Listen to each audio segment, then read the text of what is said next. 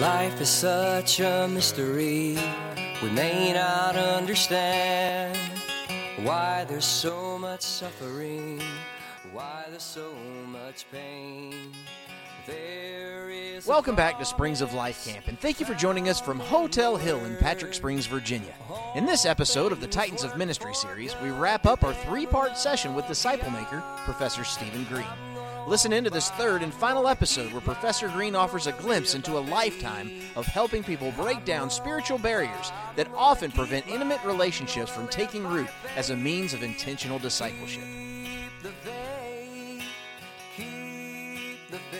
Intimacy. I defined relationship intimacy, and I'm not talking about sex. I'm talking about the closest that any two human beings can be they male and male, or male and female, or any two human beings. And the moment they come into contact with each other, there is a series of steps that they go through, and each step gets more and more intense in emotion and risk. Risk goes up. And the first stage is withdrawal. And that's where you're not in relationship with anybody but yourself. You've got everything going through your own brain. You've got conversations in your own head, but you're not with any other human being. You're just talking to yourself, having conversations with yourself, and you can be hard on yourself in your thinking, or you could be nurturing in your thinking, but that is called withdrawal. The moment you go out of withdrawal and make contact with another human being, you start with number 2, rituals. And it is not very intense, but everybody that gets into contact start with a ritual. What's the first thing you do when you pick up the telephone? Hello. Hello is a ritual. And you get out of all relationships through ritual. When you are going to hang up, what do you say? Goodbye. It's good to be talking to you. We'll see you later. Goodbye. Boom. And if somebody skips the ritual stage, to the other person it feels. Now, I used to, one day I came up to the bank teller. She happened to be a client of mine. But she saw me. She said, oh, and I'm there to make a deposit. Oh, Dr. Green, I've been having this problem. And she went immediately deeper than ritual. She went immediately down into at least activities. Do something for me. Work with me on this. And she skipped all these other stages. And I felt, it didn't feel right. So don't skip rituals. There's a place to get deeper and deeper, but don't skip these other stages. And in worship, every church nearly has a ritual, and the ritual was so important in the little church we were in. We always sang the doxology. And I'm telling you, if we miss that doxology, or when you have the Lord's table, there's certain things.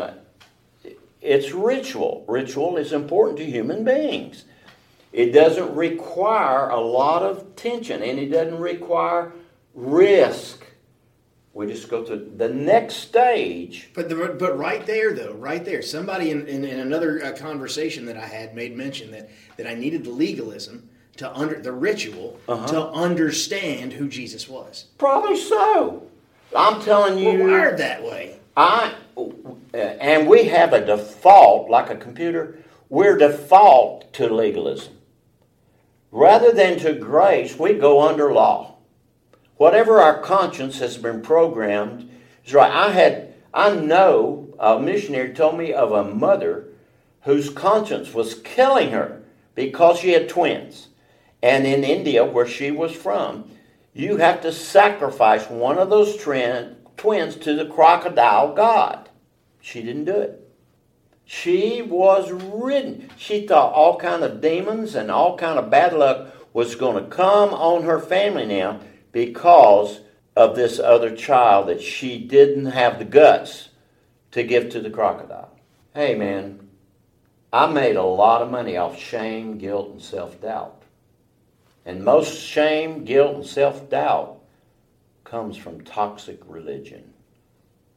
Law instead of grace. Yeah, I'm telling you, I was torn. I made so much money. And people were getting well. You know, the average length of stay with me as I was the most highly booked talk psychologist in 3 counties. I was booked 2 years ahead of time. And nearly every one of the clients was misinterpreted. They had guilt. It came from misinterpreting Scripture.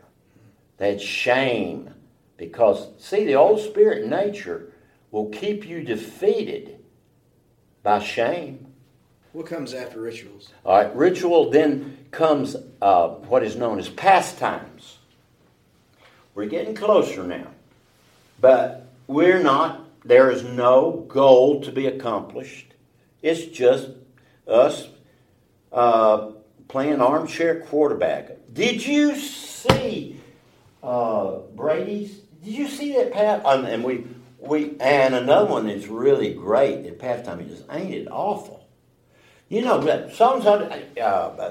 did you see what Biden said? Oh, I know. And we just blah, blah, blah. And this is a favorite pastime, is one of the favorite things to do at a cocktail party or at a church supper. We just get together and we talk about hunting and fishing and all of. We're just passing time. We're not trying to earn money and the next level. And as we go down now, it's getting riskier and riskier, and the strokes, the stimulation is getting greater and greater. And the next level after pastime is activities or work or recreation. Watch people play softball together, and they'll throw the bat, and you catch the bat. And then I put my hand on top of yours, and we go. In football, in play, boy, I may take you out. It's called tackle football. It may be roller derby. It's a playtime, but it involves intense touching a lot of times, and it's fun. But at work, we had a big problem. Gary Chapman's really good on this. He talks about the woman. She's married and happily married, but she's working at Wachovia downtown, and she goes, she's been married 3 years or something. She goes to the water fountain, and there's a guy. And they strike up a conversation, and Gary Chapman calls it the tingles. And so it's much more intense stimulation at that level, the work, the recreation, than just passing time. Then the next one is we're getting real close now, it's very intense. And the psychologists call it psychological games. And a psychological game is where it starts out so positive, and you feel so good with this person. But always, and psychological games, this next step, always played outside the conscious awareness. If you're conscious of it, it's not a game, it's strategy. And I know some people that were accused of playing a game with the federal government, and they got kicked, they got thrown in prison, and they were happy as larks. They did it as strategy to bring emphasis and awareness to their cause. They weren't. One of my favorite games that I watch people play is called Kick Me. And that's where you're walking down the hall in high school, and somebody comes up and pats you. Hey, how you doing? And you walk on a little further. Somebody kicks you. Hey. And then and they say, well, you asked me. I did not know. And you find out that person, that friend, slapped the kick me sign, and you don't know it's there, and everybody's teaching, they're kicking you. And so this kick me that I'm talking about, I watch people play kick me with the police. Anybody that is deficient in stimulation, see, you have to have stimulation to live. The worst human condition is not pain, slaps, kicks. The worst human condition is no stimulation at all, vacuum. Stimulation in a way is like air. A coal miner down in the depths of a coal mine, and there's an explosion, and he's way down there, and his little shaft begins to fill up with water, and finally it's over his head, and he is grasping for air and gasping, and he finds a little pocket of air. He breathes it in, and it smells like rotten eggs, full of hydrogen sulfide. And he says to himself, I'm an American. I don't have to breathe this crap. There's a clean air. This is against the law. I'm going to sue this place. And he goes back under the water. How long does it take him to figure out that there's a worse condition than breathing bad air? What is it? Death. No air.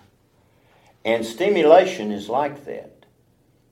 You can survive on pain, but no human being can survive with no stimulation. It actually causes disease the worst thing, actually this isolation in COVID has killed more people than COVID itself. And human beings are relationship oriented. We've got to have stimulation so much. And if we don't have good stimulation that feels good, we will go after, unconsciously, we will go after pain. And we will go after we're going to be noticed somehow. And you can watch some people that grew up not trusting somebody telling them a compliment. Because if somebody's telling you a compliment, what are they up to? And their environment where they grew up in, everybody that complimented them turned around and misused them, hurt them deeply. So they learned to only settle for punches. And so you'll watch in certain families, they put each other down all the time. But we're just teasing. But it's very uncomfortable for a brother to tell a brother, I love you. The brother would think, what in the world is he up to? And the truth is that psychological games always end in a negative struggle. Bam! You don't know it at first. And psychological games are a substitute for the next level. The deepest level that two human beings can have is called intimacy. And intimacy does not end in a negative, painful stroke. It's refusing to hurt the person, even though they may switch on you. Now, it's not all positive. You can be intimate about negative things. If you're honest with a person and you get their permission, I've got resentment. I'd really like to share it with you. Are you at a place where you'll be willing to hear it? And if they're not, you thank them and you don't. But when you get permission, yeah, I'll hear your resentment. Then you share with them. When you blah, blah, blah, and all resentments should be about behavior. Don't share resentment about what they are thinking. You know why? You can't read their thoughts. Mm-mm. It should not be. You don't share resentment with a brother about his feelings. You don't know what his feelings are. But you do know what you saw him do. And it may bother you. It might be, when you stepped on my toes, it bothered me. that you would do that to me. And the person hearing the resentment needs to say, I hear you. Oh, probably they didn't even know they did it. But there's a way that a good therapist can help people in intimacy share resentments. And the promise is, once I share it, and you're willing to hear it, you will let it go. And I will let it go. Jay Adams was really good at this. He said that forgiveness is a promise that I will not bring it up to you again. And I will not bring it up to myself. He had a whole sermon. He was really good. And this is part of how intimacy can be. It's not all warm, fuzzies, huggy. That's that too. But it also could be sharing negative stuff to let go of it so that you're not against each other. And that in itself is where the restoration can begin. Oh, yeah. It's beautiful. And there will be desire. Restoration that's commanded. Hey, you can't make people change when they don't want to change. They used to come to me. I had a contract with every client I had. And I listened. I would not contract with a person to change anything that they ought to change. I listened. I wouldn't help them change. I would not agree to help them change something they should change.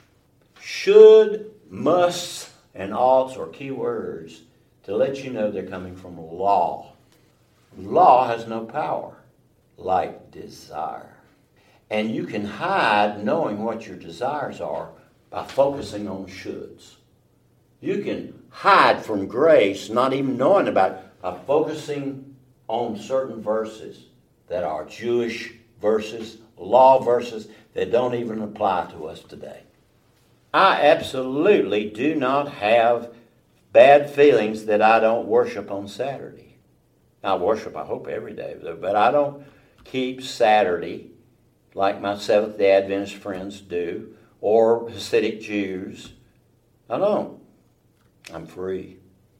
I can. I went to a Saturday night service a month ago. They have a 5 o'clock Saturday night service. I'm free. I can go to Saturday night service. And I can go to Monday service, too. I'm free. I love it. And I want to free my clients up to do what they, with Jesus and the local church that they get in. We have the right to get together with like-minded believers, and as a body of Christ church, they have the authority. We have the authority to fellowship and have mores and beliefs about what we will do and not do. If you outgrow that and you no longer think the Bible teaches that and you no longer like that, don't cause trouble. Go out to another assembly and start your own if necessary. But don't be cantankerous. Thank you for joining us from Hotel Hill in Patrick Springs, Virginia, and special thanks to Professor Green. It's been an absolute privilege and honor to study God's Word and to share just a moment in the life of Professor Green. Springs of Life Camp's outreach ministries is made possible by monthly donations and from your purchase of Springs of Life Camp's Creekside Coffee, available online and from a Creekside Coffee cup bearer near you. Please check out our website for the latest news and information from Springs of Life Camp Ministries. Thank you for your dedication to helping us restore and revitalize the facility of Springs of Life Camp. For general questions or comments and interest or suggestions for webcast interviews, please contact us at outreach@springsoflifecamp.org. Keep the